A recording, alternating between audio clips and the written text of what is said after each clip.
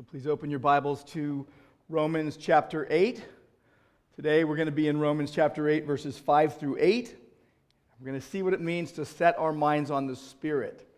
Set our minds on the Spirit, how our thinking affects our living in Christ, how God uses our minds for gospel purposes, and how Christians are to be preoccupied with what the Spirit of God is preoccupied with in order to please God.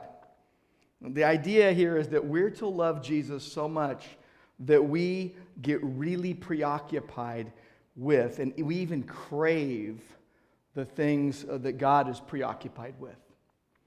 So if you're able, I want you to stand with me, and I'm going to read the Bible. I'm going to read Romans 8, verses 5 through 8. We always want to glorify God as we hear and do God's Word.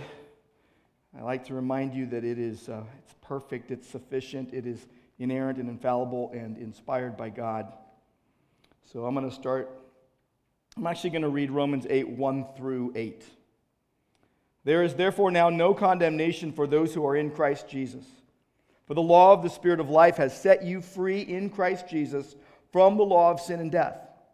For God has done what the law, weakened by the flesh, could not do, by sending his Son in the likeness of sinful flesh, and for sin he condemned sin in the flesh, in order that the righteous requirement of the law might be fulfilled in us, who walk not according to the flesh, but according to the Spirit. For those who live according to the flesh set their minds on the things of the flesh, but those who live according to the Spirit set their minds on the things of the Spirit. To set the mind on the flesh is death, but to set the mind on the Spirit is life and peace. For the mind that is set on the flesh is hostile to God, for it does not submit to God's law. Indeed, it cannot. Those who are in the flesh cannot please God. And Lord, I pray that as we experience you together, we would worship you with all our hearts, that we would be awestruck and overjoyed in your presence, that we would rejoice in you and who you are and what you do. Pray that you, by your grace, would grant me to encourage and exhort all who hear these words to trust and obey you. And I pray I would preach your word faithfully and accurately, and I pray that much would be made of Christ. And it is in Christ's name we pray. Amen. Please have a seat.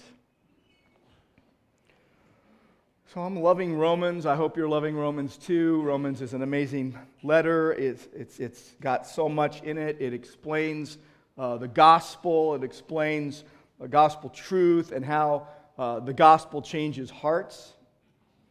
And Paul is writing to a group of people he had never met. And he's basically telling them, you need to know the gospel, you need to rest in the gospel, you need to rejoice in the gospel, you need to live the gospel. And we're in Romans 8, and it tells us right off the bat, it makes this, magnanimous, magnificent, declaration that there is therefore now no condemnation for those who are in Christ Jesus.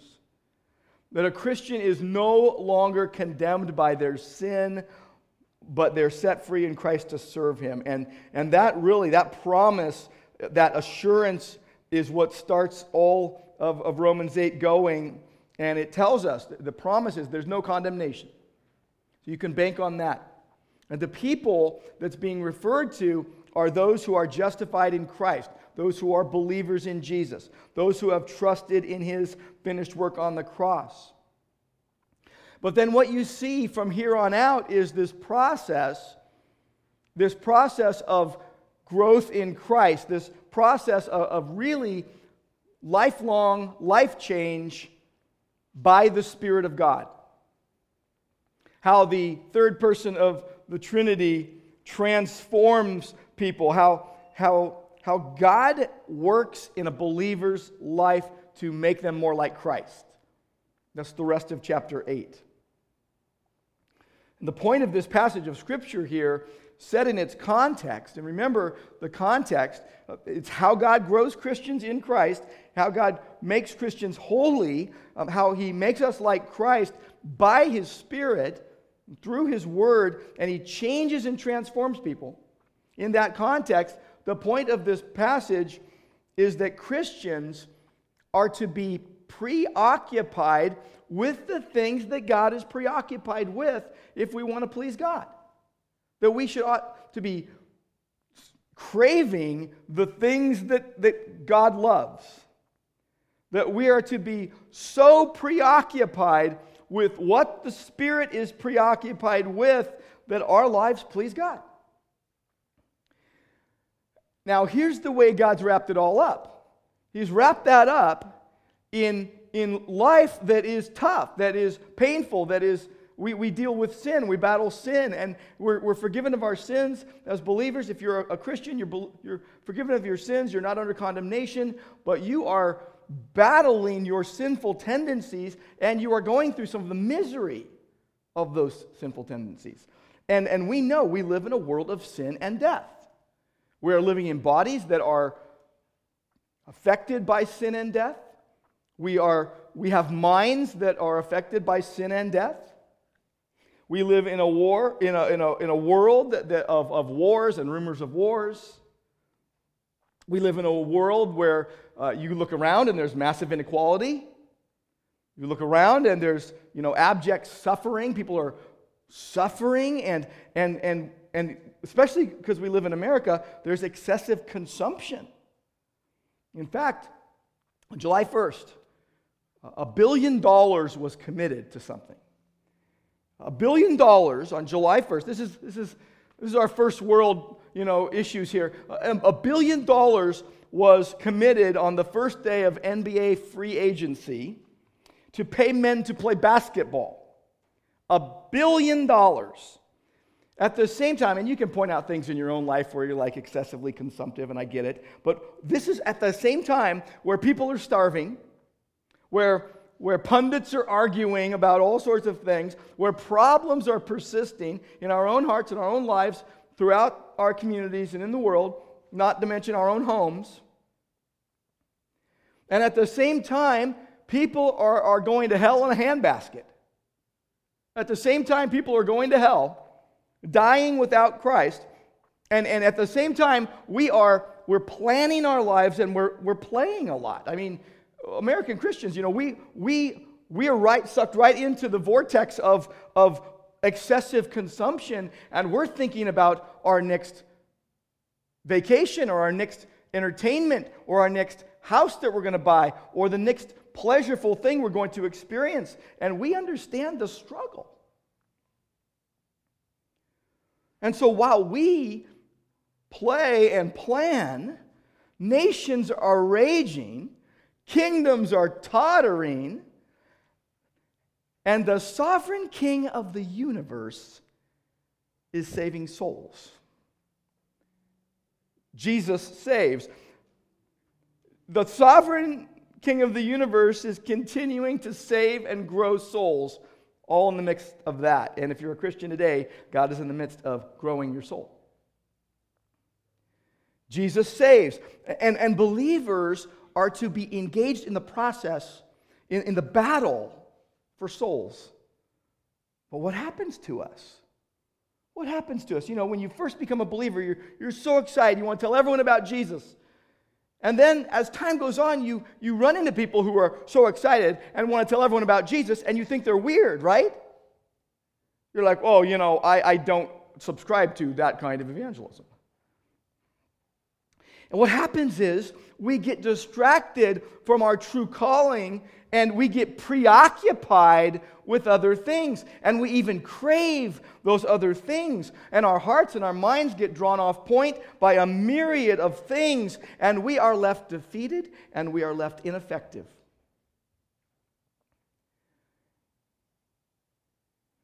And I don't know any believer who doesn't want to know how to live the Christian life victoriously.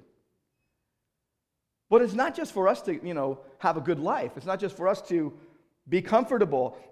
To live the Christian life victoriously, you got to set your mind on the Spirit of God. You got to crave the things of the Spirit. You got to be preoccupied with what God is preoccupied with. We need to figure that out. What is God preoccupied with? Following Jesus is all about Your mind, your will, and your heart. All of you for all of him. And life change happens in Christ by the Spirit through the gospel. And in this process that every Christian is involved in, there are three interrelated questions. I brought these up last week that every Christian is asking in one way or another. Anchored in God's grace in Christ, rooted in the Word of God. And the first question we looked at last week is, okay, since I'm uncondemned now, what is now true about me? What is now true about me? We saw three unchanging truths about us. One, we're freed from slavery to sin. Romans has made that point over and over again. We should have that. And two, you've been died for. Christ died in your place. Romans has made that point over and over again. And the third point is, okay, now, because that has happened, you can actually now obey God. You couldn't before. You couldn't before you were a believer. But now, because you have the Spirit of God, you can actually obey God. And so building on this, we're getting into Romans 8 verses 5, really to verse 13. We're going to look up to verse 8 today. Next week we'll look at 9 through 13. But it answers the question, okay, since all those things are true about me, how does faith in Christ actually lead to change in my life? How does it happen? And we see today that change comes as we set our minds on the Spirit of God. So verses 5 through 8, it's about setting the mind on the Spirit. Next week we'll look at verses 9 through 13 about the indwelling Spirit and what happens because the Spirit indwells us. And then there's the third question that really Romans 8, 14 to 39 addresses, which is, okay, but how do I really, really know if I have eternal life? And that's really what the rest of the chapter, beginning at verse 14, addresses. But looking here at these verses we're looking at today, the umbrella idea is of setting the mind on the Spirit. And the way it gets presented is by describing 5 differences between unbelievers and believers. 5 differences between those in Christ and those not in Christ. Okay? So you see this starting at verse 5. We're going to begin there. Start at verse 5. We see that our minds matter when it comes to being in Christ. Your mind actually matters a lot. What you set your mind on shows your allegiance. It shows what your life is being shaped to. It shows your character even. And what happens, what we see is that God, in saving a people for himself, enables us to set our minds on what matters to him. That's what we're being called to do over and over again. So let's look at verse 5. Then the first contrast is a big contrast, okay? It's that the mind is set, well, they're all big contrasts, okay? But the mindset on the flesh versus the mindset on the Spirit. So diametrically opposed mindsets. Verse 5. Those who live according to the flesh set their minds on the things of the flesh, but those who live according to the Spirit set their minds on the things of the Spirit. So we're talking here about the default position of your mind, the basic orientation of your mind, your worldview, your disposition, the all-encompassing emotions even, that your desires, your thought processes, and really the direction of your will. What do you really, really want? So this is not just a mental process of thinking. It's not just that. It's the basic direction of your will, what you really, really want. And an unbeliever's default disposition of the will is to satisfy the desires of the flesh. It's the animal instinct. So those who live according to the flesh are preoccupied with satisfying the desires of the flesh. But those who live according to the Spirit, this is all believers, they're literally spiritually minded, that's describing a Christian, they set their minds. Their minds are set on the things of the Spirit. Okay, so the Greek word for set the mind is phroneo. Okay, phroneo. It's used 26 times in the New Testament in 20 different verses. I will just give you a little sampling of them here, okay? So let's start with Matthew 16, verse 23, where the setting is where Peter is telling Jesus, no, you shouldn't go to the cross. You know, that's too painful, too messy, okay? Jesus answers. He says to Peter, "Get behind me, Satan. You are a stumbling block to me, for you are not setting your mind on God's interests, but on man's." Okay, so someone telling Jesus not to go to the cross, not to die for us, that's setting the mind on the flesh, okay? Romans 11, you look at Romans 11:20, we're told to not be conceited. Same word, okay? So that your mind shouldn't have puffed up ideas about you and tiny little ideas about God. Romans 12:3, he says, "By the grace given to me, I say to everyone among you, not to think more highly of himself than he ought to think," same word for set the mind, "but to think so as to have sound judgment, if God has allotted to each one a measure of faith." You get over into Philippians chapter 2, and he says, "Make my joy complete by being of the same mind," same word. Okay, set your mind, your mindset, your preoccupation should be on maintaining the same love in Christ, united in spirit, intent on one purpose, one gospel purpose. And he says in verse 5, Philippians 2:5, "Have this attitude, set your mind just like Christ's mind was set." Have this attitude in yourself, which is also in Christ Jesus. And then in Philippians 3, verse 15, he says, "Have this attitude," same word, setting your mind, "and if in anything you have a different attitude, God's going to reveal that to you. He's going to convict you of that." And then he describes in Philippians 3:19 a group of people whose, he says, their end is destruction, their God is their appetite, their glory is in their shame, and they set their minds on earthly things. Same idea. So you got this contrast back and forth, back and forth. So for a Christian, the process of life change, the process of even gaining victory over sin, it deals with minding the things of the Spirit. Okay? Being preoccupied with the things of the Spirit. The King James puts it, "mind the Spirit." All right? Now, as a kid, I needed to be reminded very often to mind my manners. Some of you know that terminology because that was told to you as well. You were going over to a friend's house to play or whatever, and your parents said to you, "Mind your manners," okay? And now for me, I was a little rambunctious, okay? I know it's hard stretch of the imagination there, but I was a little rambunctious. I've said this before, but I was often sweaty due to running around all the time, and also often in trouble due to not minding my manners, okay? To mind your manners in that context meant to, be well behaved, act appropriately and all that. And I didn't think anything of it. I just thought, yeah, I don't want to get in trouble. I got to mind my manners.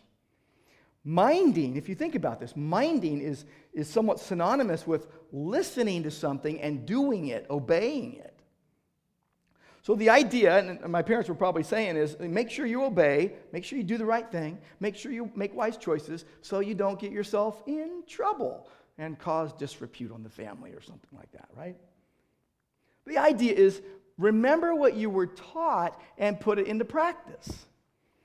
And what it starts with, and I wasn't thinking this when I was a kid, but I'm thinking it now, starts with setting your mind, being preoccupied in your mind on the thing you know to do, and then doing it. Okay? It's a simple idea. To mind is a much stronger meaning than just to think about something. It means to be very intently focused on something, to be preoccupied, to be craving. You know what it's like when you crave something. It means to give your full attention to something, to give your mind to it so that your mind is actually captured by the thing that you put your mind on. And you know this is true. Everything you think about a lot, your mind gets captured by it. And then your heart gets captured by it. Next thing you know, you're walking towards it. Now, this is not, by the way, minding the things of the Spirit is not just thinking about religious things, and it's not just knowing theology. The things of the Spirit, though, it says mind the things of the Spirit. So what it means is that you are going to pay attention to what the Spirit pays attention to, what is important to the Spirit of God. So to mind the Spirit is to be preoccupied by the things that preoccupy the Spirit of God. In verse 5, when it says that the one who sets their mind on the Spirit, He's explaining something, okay? It's pretty obvious there. He's explaining something. It's a present active indicative. He's basically saying this is what Christians are like, okay? So he's explaining, but then you get to Colossians 3:1. Go over to Colossians 3:1 with me. It's another usage of the same word. But it's not an explanation. It's actually an exhortation to do something. So Colossians 3, verse 1, it says, if you've been raised with Christ, seek the things that are above where Christ is, seated at the right hand of God. Now move on to verse 2. Set your minds on the things above. Now that's a present active imperative. That's an exhortation. So it's kind of like this. In Romans 8:5, Paul is saying, Christians do this. This is what Christians do, okay? But in Colossians chapter 3, Paul is saying, Christians, do this.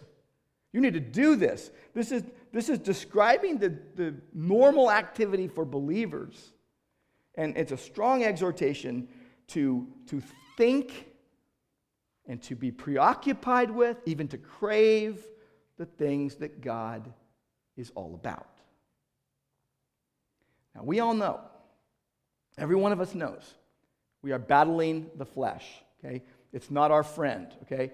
Your skin isn't bad, your muscles aren't bad, your fingers aren't bad, but you're battling your desires to sin. And this passage exposes the flesh in a stark reality that, okay, those sinful desires are alien to God and His holy purposes. So they must be not focused upon, and you must focus on something good. Now, those who are just in the flesh, which is code word for not believers, are occupied only with fleshly things, even if they look like they're good, even if you go, no, they're living a good life, their reasoning is going to be bad. Their reasoning is going to be, even with common grace, where God just lets the sun shine on the righteous and the unrighteous. Even in that setting, people are still going to be doing things that look good, but not for the right motivation. Think about how hard it is for you to do the right thing for the right motivation. This is about being concerned with craving the things of the Spirit. Well, the unbeliever doesn't grasp or desire to do so. Their mindset is otherwise. Their heart is opposed. And so we're being told that Christians set their minds on the things of the Spirit. You focus on what God does and what He loves. What it means is that your thoughts and your emotions and your will would be under the influence of the Holy Spirit, which means your mind will not be on riches or plenty or greed or lust or fleeting temporary things, but you have to forcibly set your mind on what pleases and honors God. That's why it's a battle. So we are going to be preoccupied with the things of the Spirit of God, or we're going to be preoccupied with our own sinful nature and our own desires. Now, the rest of Romans 8 basically tells us what the Spirit is preoccupied about. We see it in the rest of Romans 8, that we're chosen, that we're adopted by God, that we're loved by God, that we're kept in Christ. These are the kind of things we're to be preoccupied about. So that's the first thing you see in this passage. The mindset's on the flesh or the mindset's on the Spirit. Okay? And the rest of these are going to flow right down the line of there's this huge chasm between the two of unbelievers and believers. Second one is you're either in the realm of spiritual death or of spiritual life. Okay, so these are two columns. You can't have like 3 of one and 2 of the other, okay? You have 5 of one or 5 of the other, okay? There are 5 things here. So spiritual death or spiritual life. Look at verse 6. For to set the mind on the flesh is death. Okay, so to be thinking this way all the time. Or to set the mind on the Spirit is life and peace. There's an assurance here, okay? There is an assurance. You set the mind on. Again, means more than your mental process. It means your focus, your thoughts, your desire, your will. And it's the same root word here in verse 6 that appears in verse 5, but this time it's in the noun form, and the idea is the mind of the sinful man is death. It's talking about an unsaved person, cut off from God, dead, separated from God.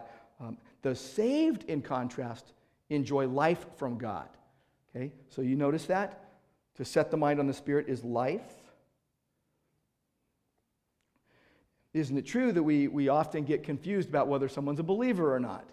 They say they are, but they're living like hell. Or, hey, They don't say they are, but they're living like such a good life. They must be a believer. We shouldn't be confused, by the way, about whether people are saved or not. This is simple, okay? This is clear. This is not confusing. You're either in the realm of death or you're in the realm of life. So what this is saying is the result, though those that are in the flesh are in the realm of death, the result is death, and they're also dead now. This is like Ephesians 2:1. You were dead in your trespasses and your sins. And just the other day, I was doing some work in my yard, and I found a dead rabbit.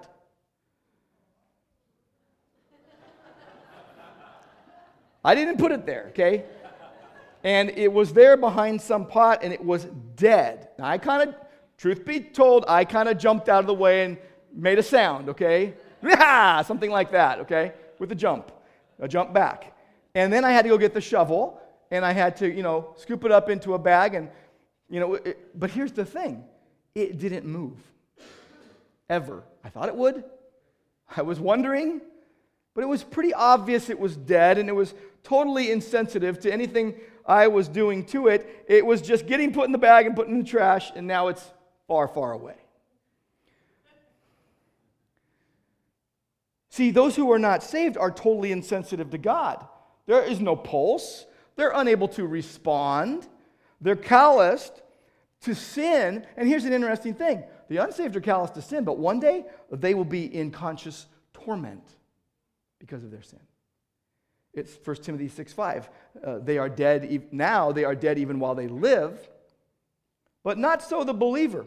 There has been a total reorientation of your life. God has made you alive. He has caused you to be born again. And now, here's the great thing. If you're responsive, like if you hate your sin, that's a sign of life. If you're like, man, I'm depressed over my sin, that's a sign of life. If you're downcast over your sinful nature, that's a sign of life. So I know it sounds weird, but seriously, if you are responsive to the things of the Spirit of God, and you want what God wants, and you want to please God, and you know you don't all the time, and you fall and you have to get back up again, you should rejoice and be glad for the pain and the misery that sin brings your heart today, because you don't want that in your life. See, if you want it in your life, you got a lot of other problems. If you want that in your life, then maybe you're spiritually dead. See, you should rejoice and be glad for the heartache that sin brings in your life, because you know how bad it is. See, saved sinners are highly sensitive to sin. You've been rescued from this evil age. Charles Spurgeon said, "Here stands a man all guilty. The moment he believes in Christ, his pardon at once he receives, and his sins are no longer his. They are cast into the depths of the sea." And you still struggle with sin.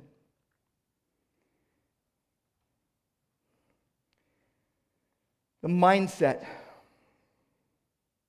Those who are in the flesh, that's code word for fallen human sinful nature apart from God, the unconvicted of their sin.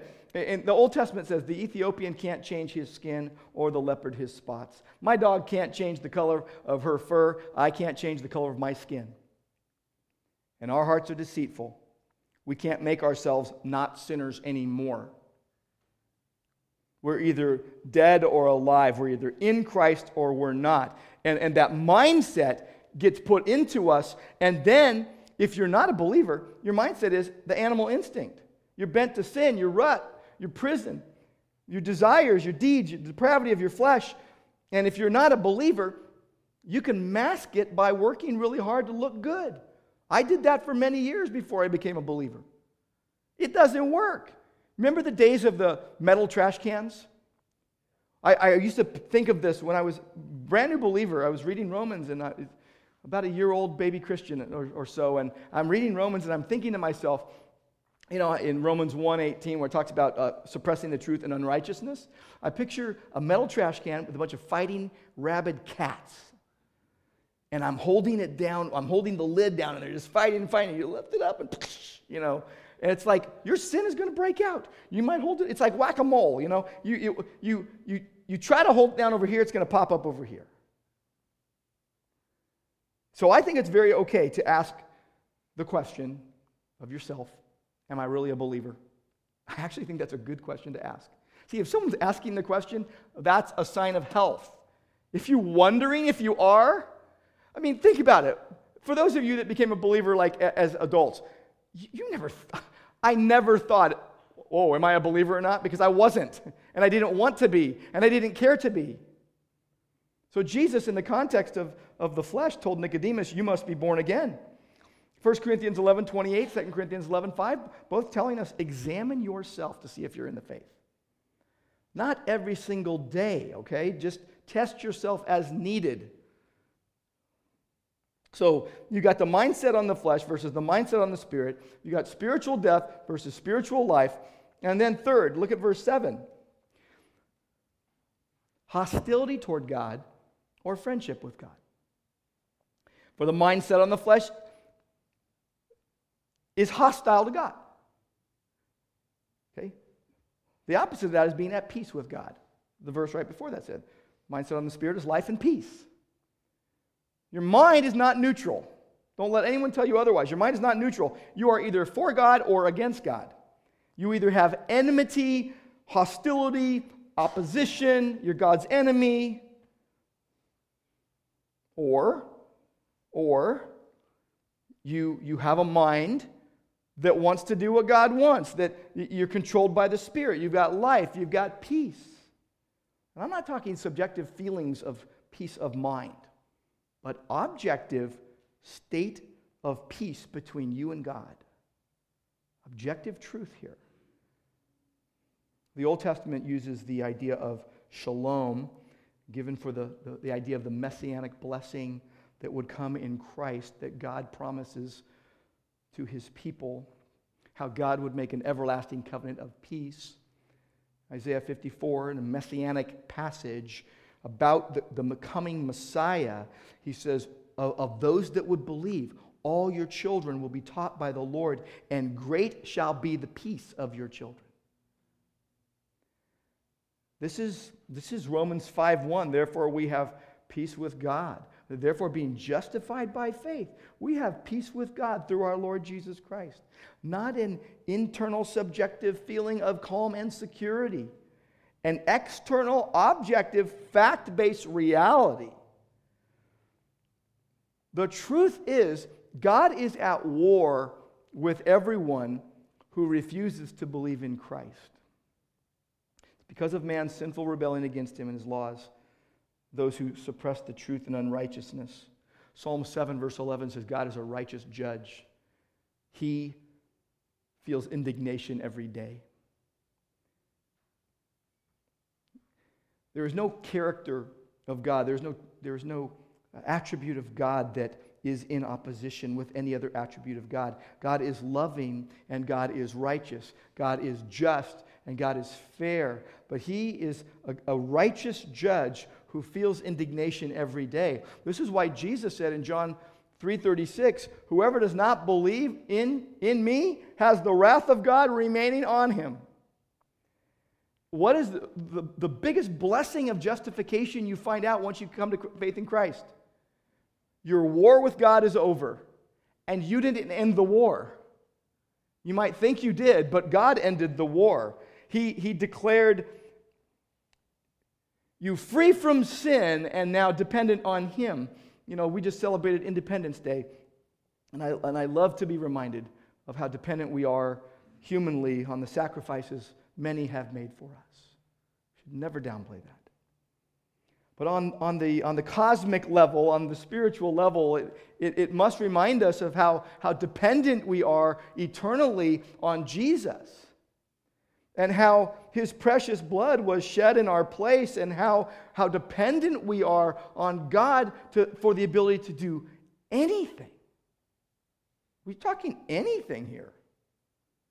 And it's because he killed the enmity, he killed the hostility, and we in Christ are reconciled to God.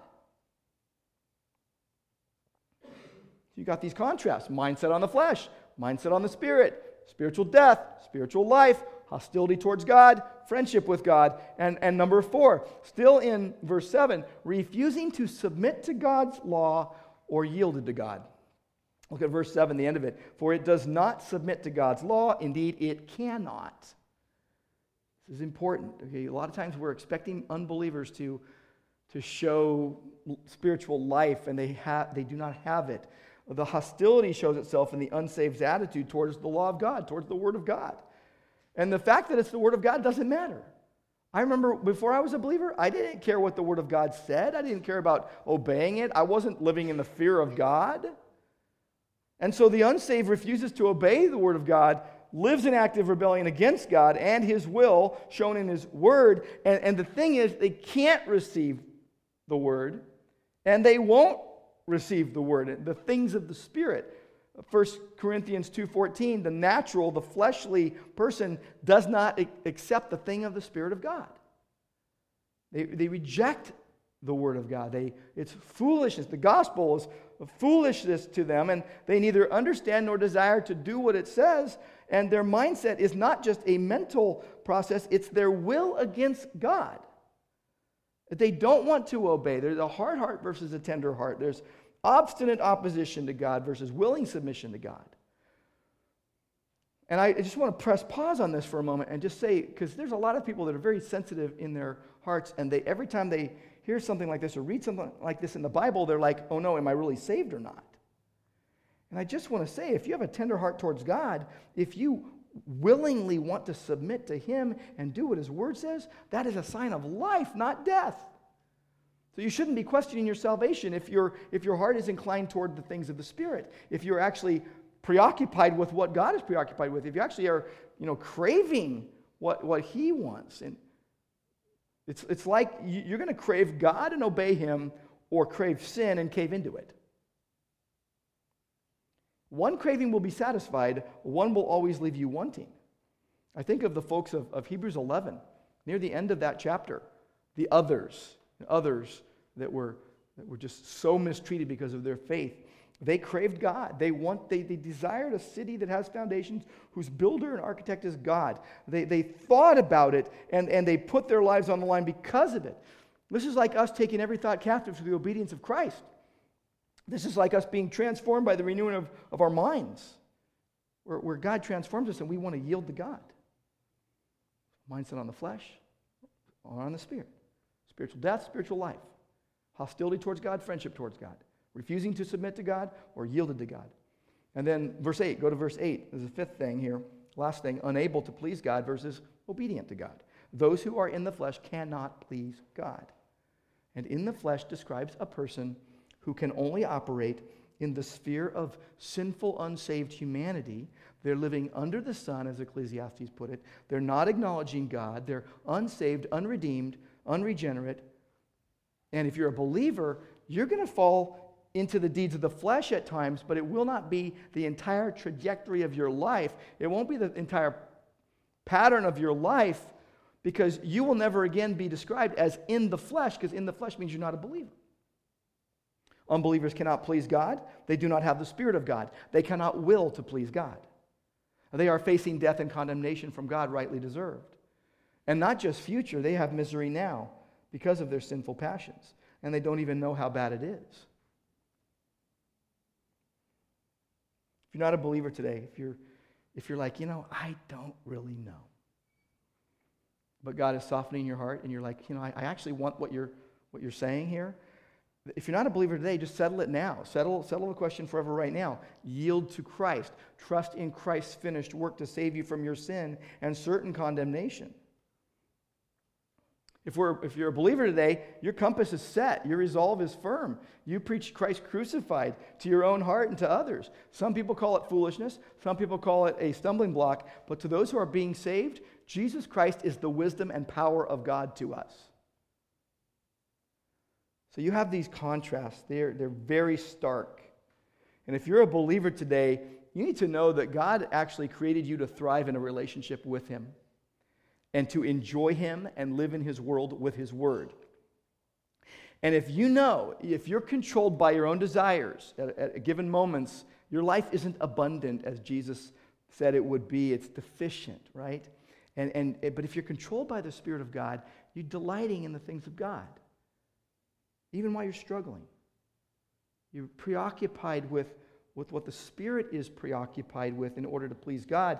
You are minding the gospel. We should be following our leader's preoccupation. Jesus is the author and perfecter of our faith. He is our leader. We say all the time as a church, we are a Christ-centered community intent on proclaiming the gospel and making disciples and sacrificially serving Jesus. We want to glorify God through lives transformed by the gospel of Jesus Christ. Those are things the Spirit of God is preoccupied with. These are things the Spirit is preoccupied with. The Bible tells us, no one can say Jesus is Lord except by the Holy Spirit. Jesus said, go and make disciples. Jesus said, you will receive power when the Holy Spirit comes upon you, and you will be my witnesses in Jerusalem and Judea, Samaria, and to the uttermost parts of the earth. Jesus said that the Holy Spirit would glorify him. The Spirit is sent into our hearts crying, Abba, Father. Making disciples of Christ, that's a Spirit-filled pursuit. Sacrificially serving Jesus, that's something the Spirit inspires and enables. If you're a Christian today and you've been saved by grace through faith in Christ alone, God wants you to seriously mature in Christ and then help others grow and help others know Him. He doesn't want you to stagnate. I remember one of my kids once when they were little, they saw some water, and I think she said, it's stagnated. Mosquitoes are growing in it or whatever. You don't want to stagnate, okay? You don't want to stagnate in your life. If you're not sharing your faith in Christ, if you're not reading the Bible, if you're not praying, if you're not helping other people grow in Christ, you stagnate, all right? You get stuck. The process God has you on right now as a believer assumes progress in Christ as you yield to Him. You trust God's work, His protection, His provision, His promises. You think on the right things. You train your mind for action. You allow the Spirit of God to recalibrate your heart around the Word of God and what He wants. You want your mindset on the Spirit, on the things from the Spirit, of the Spirit, dependent on the Spirit. Life and peace and glory and growth and fruitfulness and obedience and forgiveness and love and repentance. God has given us every good thing pertaining to life and godliness. So you want to love God. You want to preach the gospel. You want to help people grow in Christ. You want to do that. You want to worship Him in your life. You want to evangelize. You want to disciple people. You want to trust. You want to obey. You want to wrap your mind up in these things. You want to say whatever is praiseworthy and excellent and right and true, whatever is pure and lovely and admirable and noble. I want to think about those things. And when my mind wanders, I call it back. I focus my energies and my affections and my attention on what is good and God-honoring. And God just floods your heart with love, joy, peace, patience, kindness, goodness, faithfulness, gentleness, self-control. And you have actually a sense of purpose in your life. And you don't stagnate. Because you love Jesus so much that you get really preoccupied with what God is preoccupied with. Lord, we thank You that even if our hearts condemn us, You are greater than our hearts and You know all things. You are all-knowing. You are all-powerful. You are able to accomplish what concerns us today and forever. And the process You have us on is precious because the cost was. We thank You, Lord, that the blood of Christ shed in our place on the cross for our life. Thank You that Christ's preoccupation was coming to earth and setting His face toward Jerusalem to die for the sins of the world. We thank You, Lord Jesus, that Your preoccupation now is in interceding for us at the right hand of the throne of God. That Your preoccupation right now is preparing a place for us. You are the King that we celebrate today. You are the King we follow. You are the King we worship and adore. And even now, Lord, we're going to continue communing with you. And I trust, Lord, that you have prepared our hearts to eat of the bread and drink of the cup and celebrate the life of Christ, celebrate his death on our behalf, and remember him and set our minds on him.